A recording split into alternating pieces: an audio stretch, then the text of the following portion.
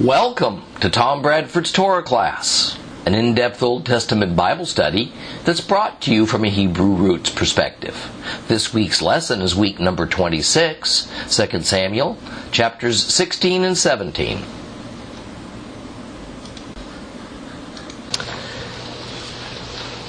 Well, David had barely escaped Jerusalem with his entourage of warriors and advisors and family when Absalom and his rebel forces arrived. And when David heard that a widespread and a well-organized revolt had happened, and that his own son was its leader, King David fled to the east. He crossed the Kidron Valley, and he climbed up and over the summit of the Mount of Olives by means of a pathway known as the Way of the Wild Olive Trees. And along the way, he met a litany of well-wishers as well as messengers who brought him tidings of treachery and bad news. The two high priests, Abiathar and Zadok, accompanied by the Levites carrying the Ark of the Covenant, dutifully followed their king in this sad procession. But David told them, "Go back. Return the ark to its resting place, and for them to remain in Jerusalem with the ark where they could act as informers." David's two closest royal advisors were Achitophel, Bathsheba's grandfather, and Hushai, who was awarded the honorary title Friend of David. And as he walked barefooted and head covered along the Way of the Wild Olive Trees, the king was given the heart-sinking news that Achitophel had thrown in with Absalom, and in fact had been instrumental in organizing the son of David's insurgency. Fortunately, the aged Hushai remained faithful, as appropriate of his title, and he insisted that he accompany David into the wilderness. But David appealed to Hushai's logic and told him that he'd be more burden than blessing by such a choice, and that it could help David far more by offering up his service to Absalom, and then in the so doing try to counteract the sound wisdom that Achitophel would be offering this new king. Because Achitophel's brilliant mind was so highly regarded by one and all that it was said of him that his thoughts and advice were as though it had come directly from God. Thus the cunning David, who had been violently shaken by God out of his long period of spiritual slumber and his ambivalence, spontaneously set up a counterintelligence operation as he was leaving that had Hushai as his ears in the royal court of Absalom, who reported what he heard to the two high priests, who forwarded the information they received to their firstborn sons, who then went out and communicated it to David. Now, I mentioned in an earlier lesson that several of the Psalms that we read in our Bibles were written by the despondent David during this period of Absalom's rebellion. Now, we've read a couple of them. I'd like to add another to the list. And this is so that we might see the mindset of David at this terrible, terrible period in his life. Open your Bibles to Psalm 3. Psalm 3. It is page 792 if you have a complete Jewish Bible.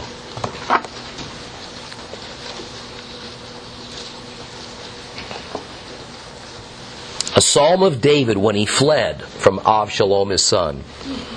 Adonai, how many enemies I have, how countless are those attacking me. How countless those who say of me, there's no salvation for him in God.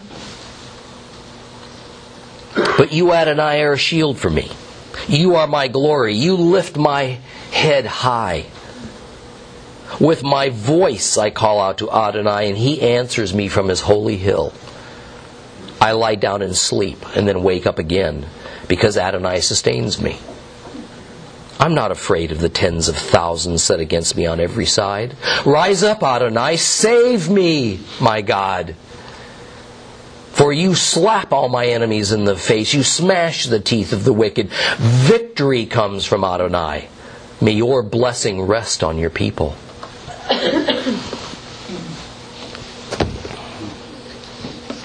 I'd like to point out a couple of things about this particular Psalm of David. First, there may be no greater Bible hero than King David. That he was a fallible man who sinned, even found himself subject of God's direct curse, doesn't change that. We don't have to wonder how Jehovah felt about David because it's recorded for us. 1 Samuel 13 and 14 says, Shmuel said to Shaul, "Oh, you did a foolish thing. You did not observe the mitzvah, the commandments of Adonai, which he gave to you. If you had, Adonai would have set up your kingship over Israel forever. But as it is, your kingship will not be established, because Adonai has sought for himself a man after his own heart. And Adonai has appointed him to be prince over his people, because you did not observe what Adonai ordered you to do." And St. Paul reminds his listeners of this special position that David held in the Lord's eyes with this statement in Acts 13, 21 through 23. "Then they asked for a king, and God gave them Shaul ben Kish, a man from the tribe of Benjamin. And after 40 years, God removed him, and he raised up David as king for them, making his approval known with these words, 'I have found David ben Yishai, David son of Jesse, to be a man after my own heart. He will do everything I want.' In keeping with his promise, God has brought to Israel from this man's descendants a deliverer, Yeshua." So David's day-to-day behavior wasn't the measure of God's eternal love and approval of David. That's something we can all fall back upon when we inevitably stumble, because it was David's unyielding trust in the Lord. It was his firm understanding that the Lord will have mercy upon whom he will.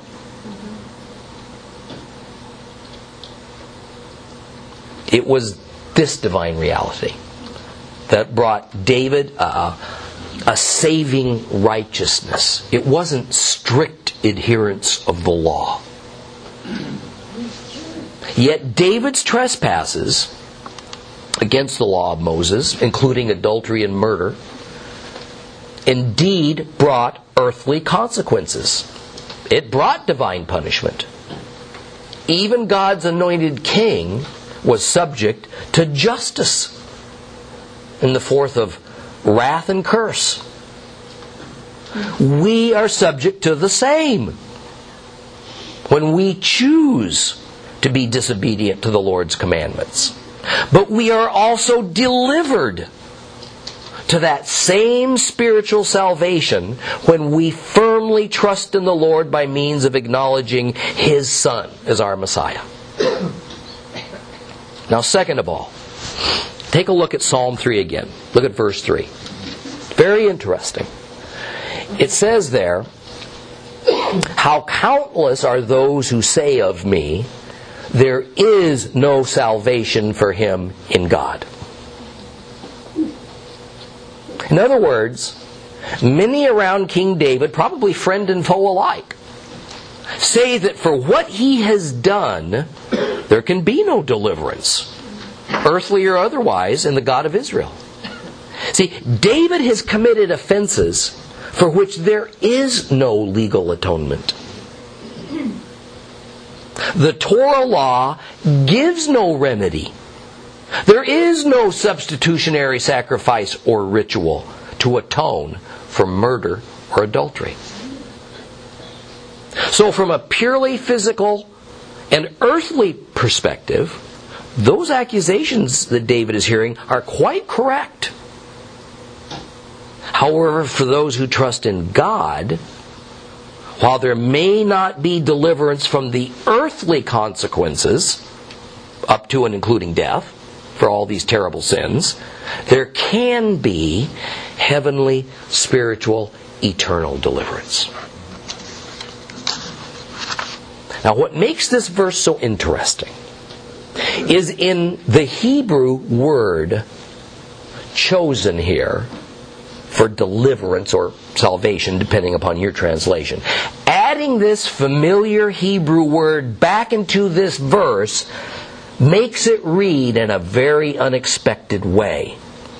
It says, there is no Yeshua for him in God. That's right.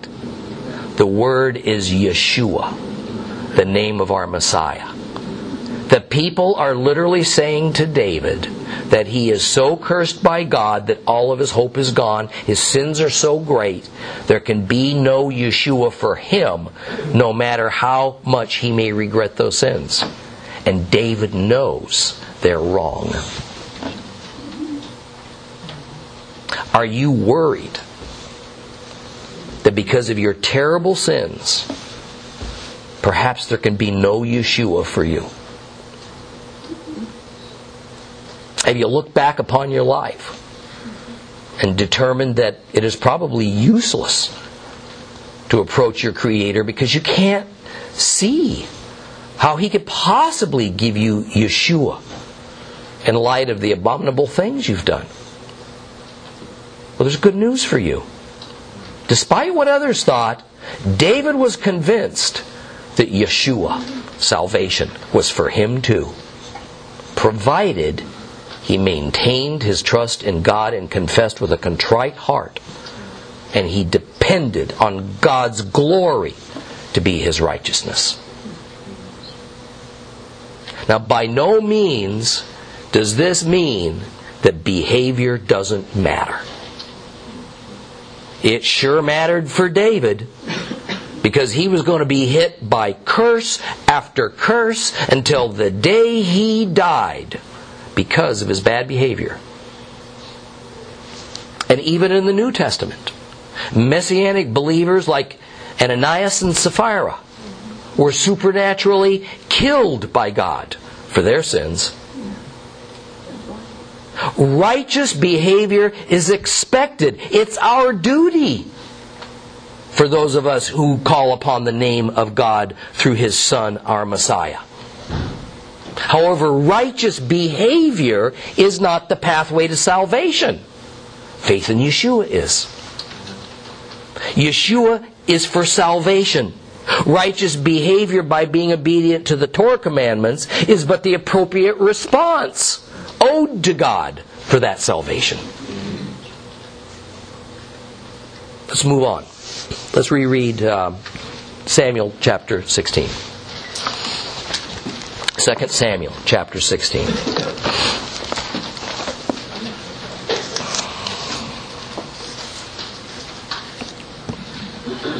Page 351 if you have a complete Jewish Bible.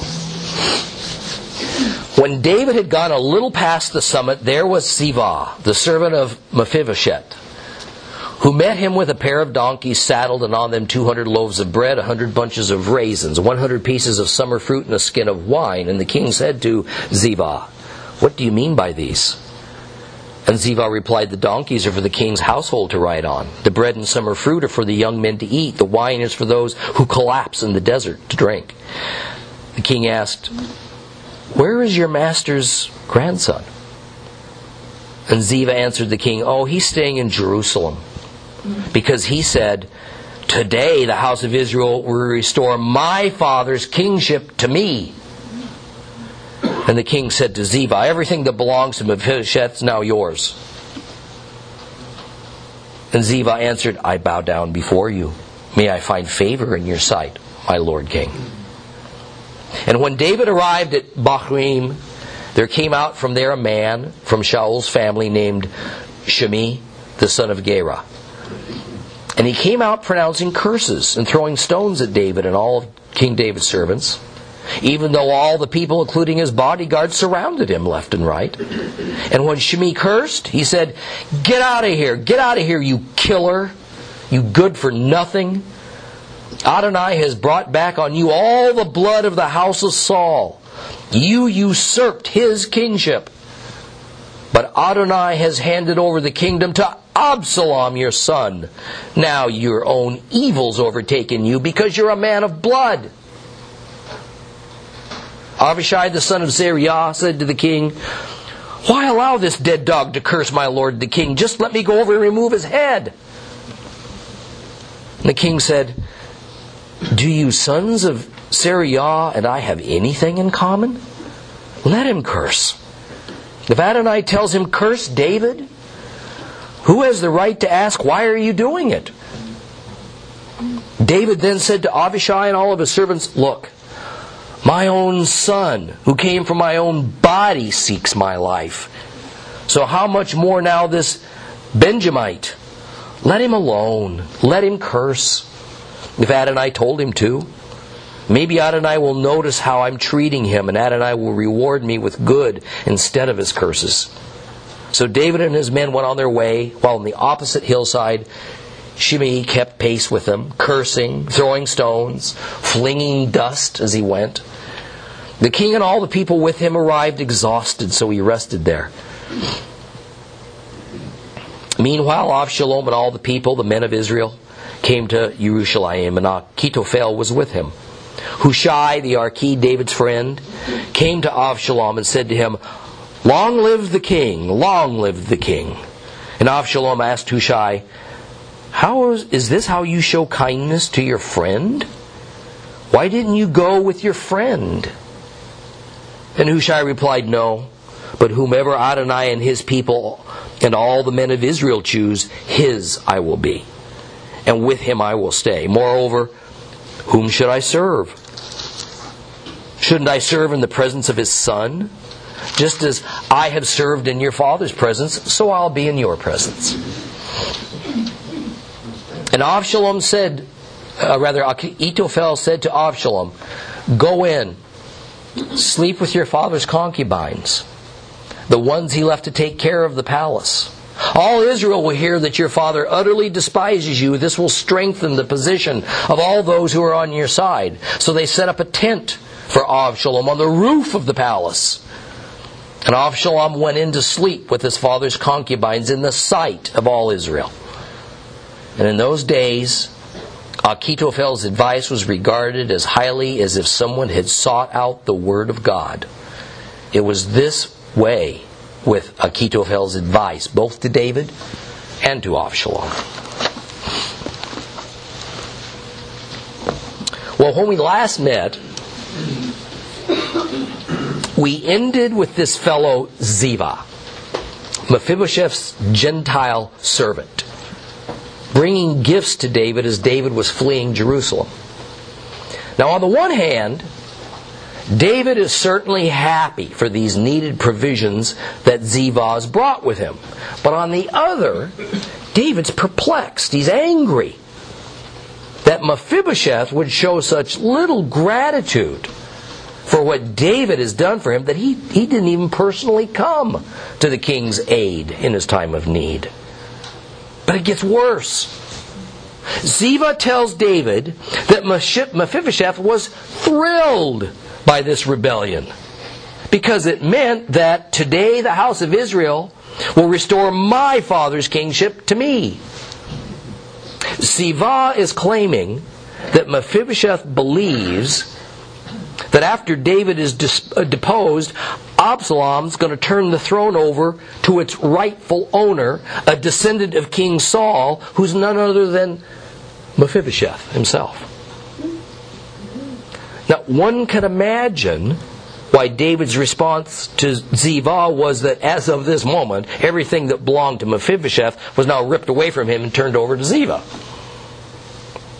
The whole thing was one big lie, as we're going to soon find out.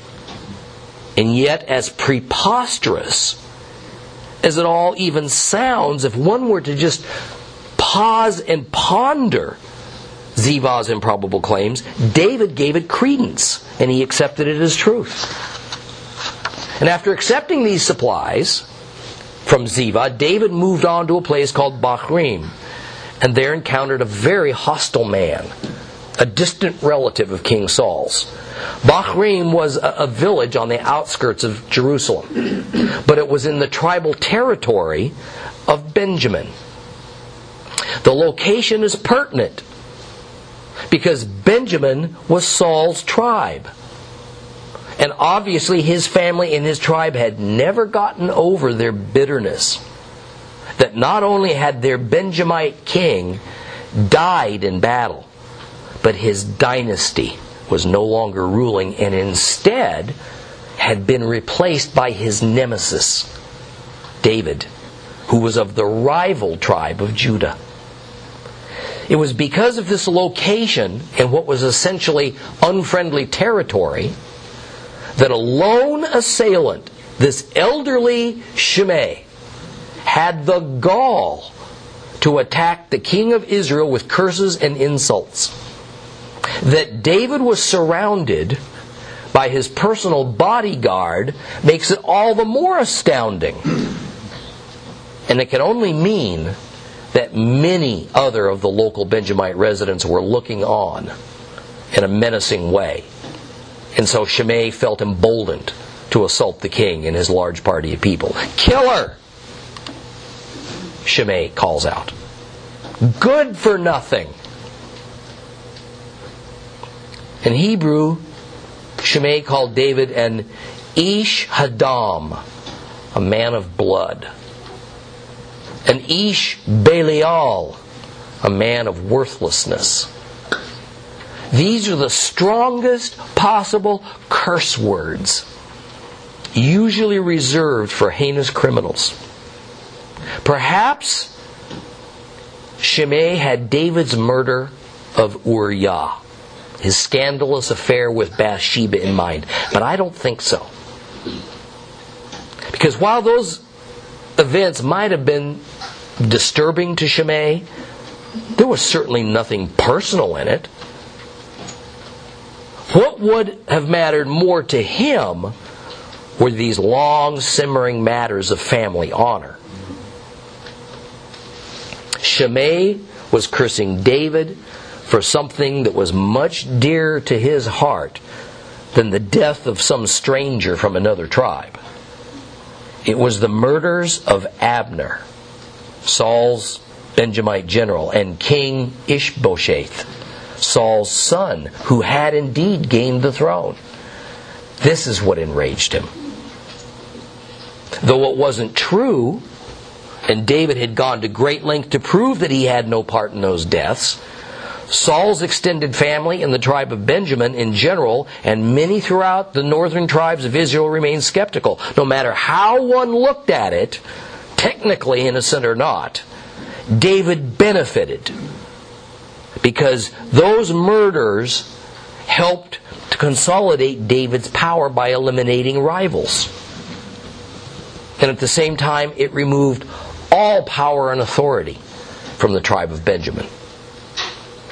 The king and his procession kept moving on, trying to ignore the screaming Shimei. But now the situation escalates because he starts hurling stones and dirt at David. Abishai, David's nephew, one of his military commanders, can't tolerate any more of this. And he tells David he's going to separate this man from his head for daring to curse the king of Israel. But David won't allow it.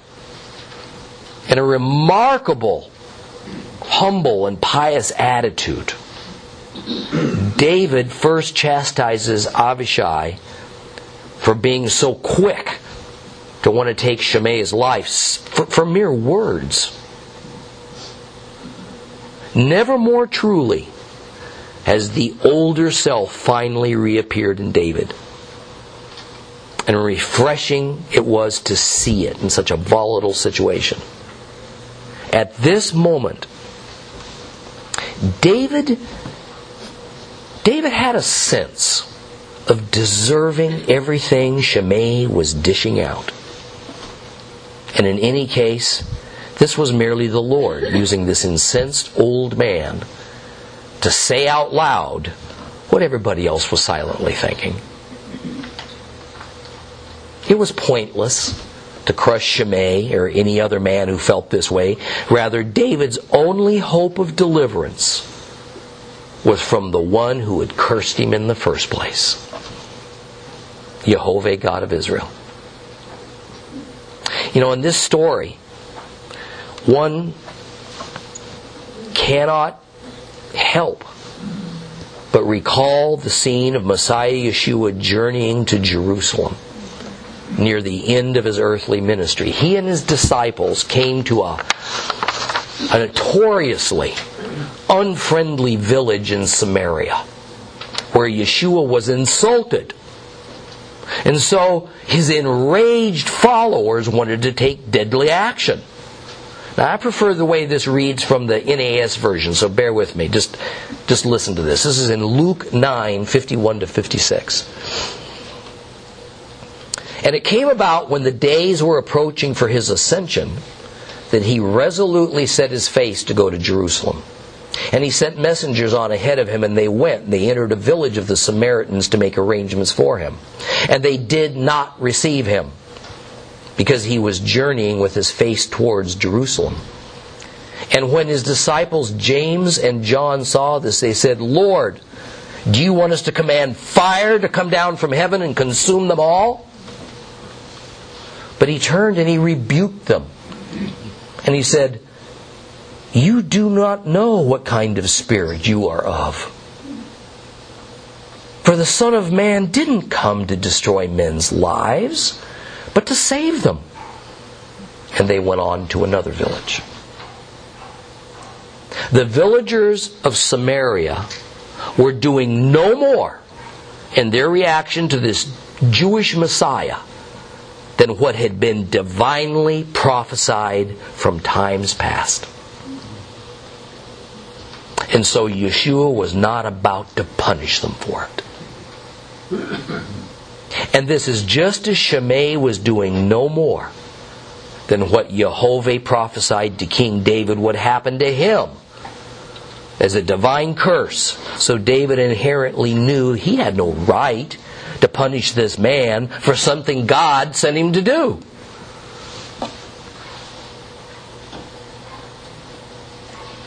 Messiah said that his purpose was that he came to save, not to kill.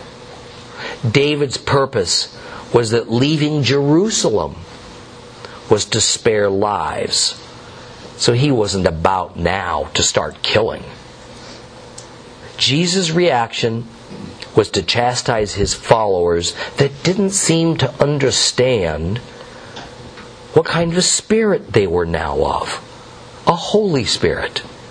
But since the Son of Man indeed was of the Holy Spirit, the same as theirs, really, and he was acutely aware of it, he had no animosity towards those Samaritans. He wasn't about to end their lives over a mere insult. David's reaction was to chastise the sons of Zeruiah, who by the way was his sister,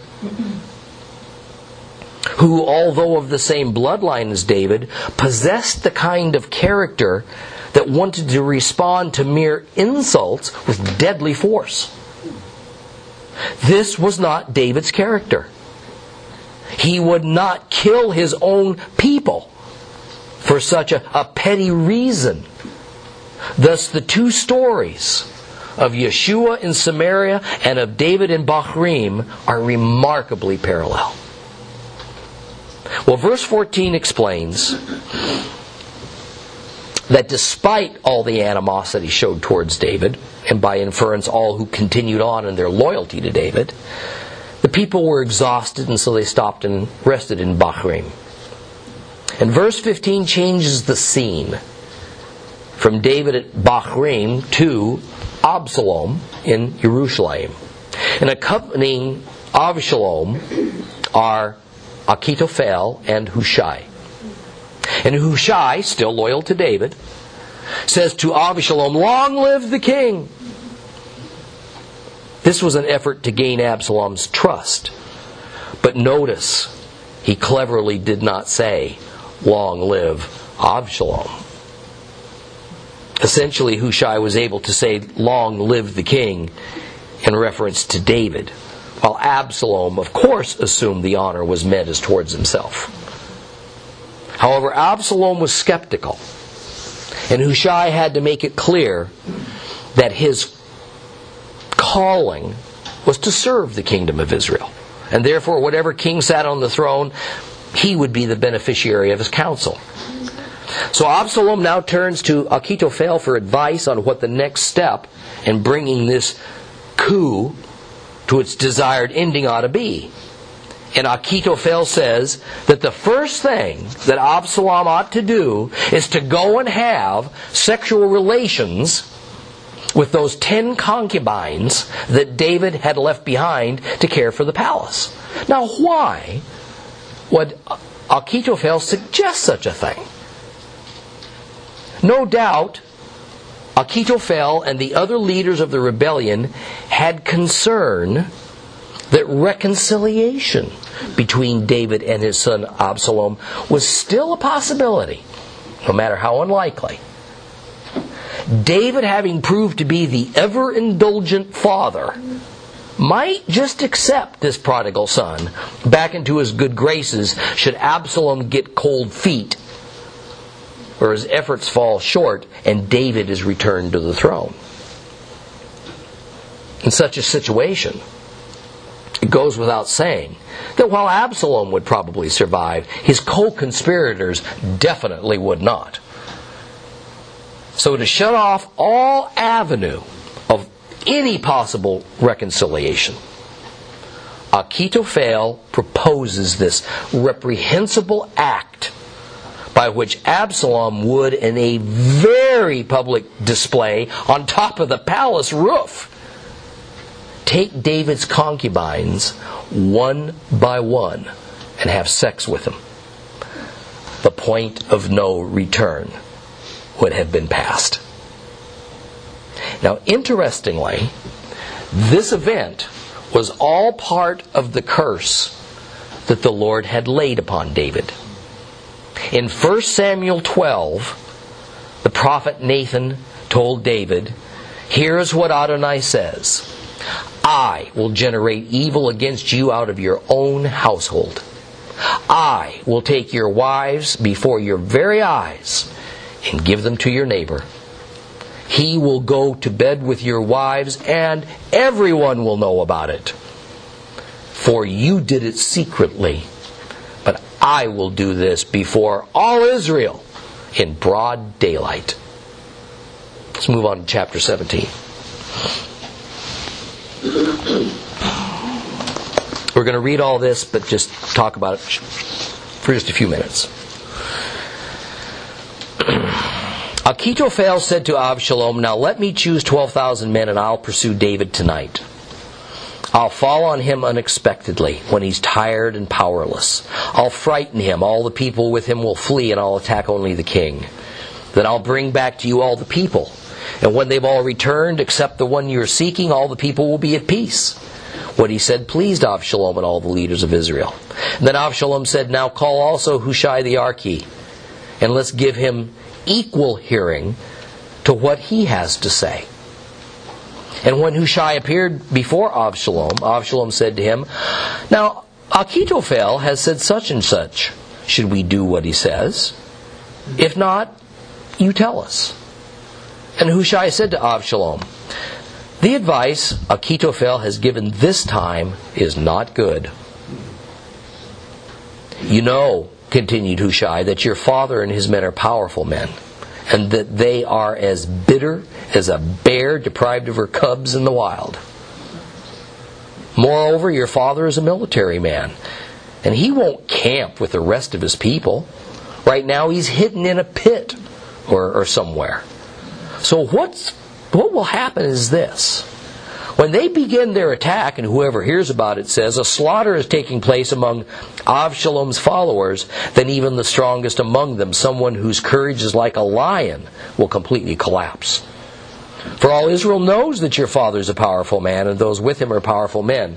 Rather, I advise that you summon all Israel to come to you, from Dan to Beersheba, numbering as many as sand grains on the seashore. Then you go to battle yourself. In this way, we'll come upon him wherever he is. We'll fall on him as the dew falls on the ground. Of him and all the men with him, we won't leave even one of them alive. If he withdraws into a city, then all Israel will bring up ropes to that city and will drag it into the riverbed until not even a pebble's left. Avshalom and all the men of Israel said, the advice of Hushai the Archi is better than the advice of Achitophel. For Adonai has determined to frustrate the good advice of Achitophel so that Adonai could bring disaster on Avshalom. And then Hushai said to Zadok and Abiathar the priests, Achitophel gave you such and such advice to Avshalom and the leaders of Israel, but I advised so and so. Now therefore send quickly and tell David, don't stay tonight in the desert plains, but whatever it takes, move on from there. Otherwise the king and his people with him will be engulfed. Yohanatan and Ahimaatz were staying at Ein Rogel. A female servant was to go and tell them, and they in turn were to go and tell David, for it would not do to have them seen entering the city. But a boy saw them, and he told Avshalom. So both of them took off quickly. They came to the house of the man in Bahurim who had a cistern in his courtyard. They went down into it, and his wife spread a covering over the cistern's opening and scattered drying grain on it, so that nothing showed. Avshalom's servant came to the woman at the house and asked, where is Achitomatz and Yohanatan? And the woman answered him, they've crossed the stream. After searching and not finding them, they returned to Jerusalem. Let's stop there.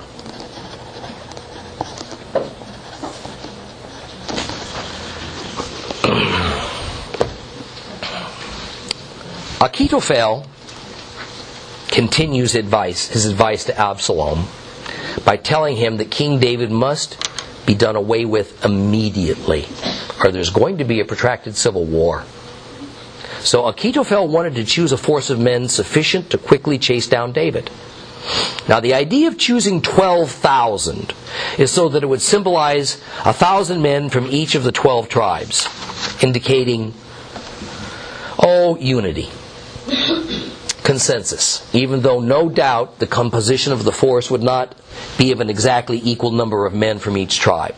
Now this would be largely a group of northern tribes who had retained a resentment against David and a loyalty towards Saul's family. The idea was that since this was all happening so quickly and everything was still unsettled and in disarray, while David and his outnumbered men were still somewhat disorganized, weary, and dispirited, these 12,000 would fall upon them at night. David's followers would panic and flee, leaving David vulnerable, and he would be easily assassinated. Then the people would be told that they're pardoned from having continued loyalty for a time to their now dead king, and persuaded to come home where they could pledge their loyalty to Absalom. Thus long-running blood feuds would be avoided, and with David dead, the people would understand that the government is now firmly Avshalom's, and there's no point in resisting it. Achitophel's strategy is diabolically cunning, and it has every chance of succeeding. Let's stop here for today.